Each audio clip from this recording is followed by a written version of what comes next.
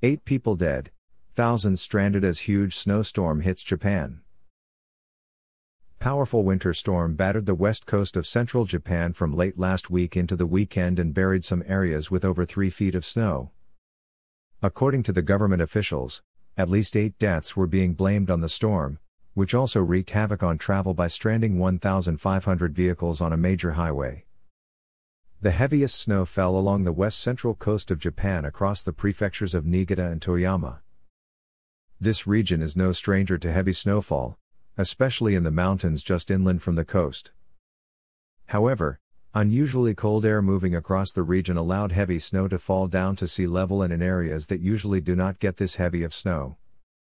The snow depth in the city of Toyama surpassed 3.3 feet 1 meter, for the first time in 35 years. Even heavier snow fell farther to the north in Takata, where an astounding snow depth of 8.2 feet 249 centimeters was reported. All of this heavy snow led to significant disruptions across the region late last week and through the weekend. Local media reported 8 fatalities resulting from the storm, several of which involved people being buried during snow removal work.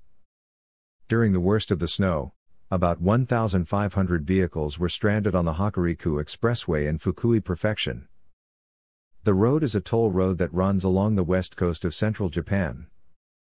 As of Monday morning, local time, about 100 cars were still stranded.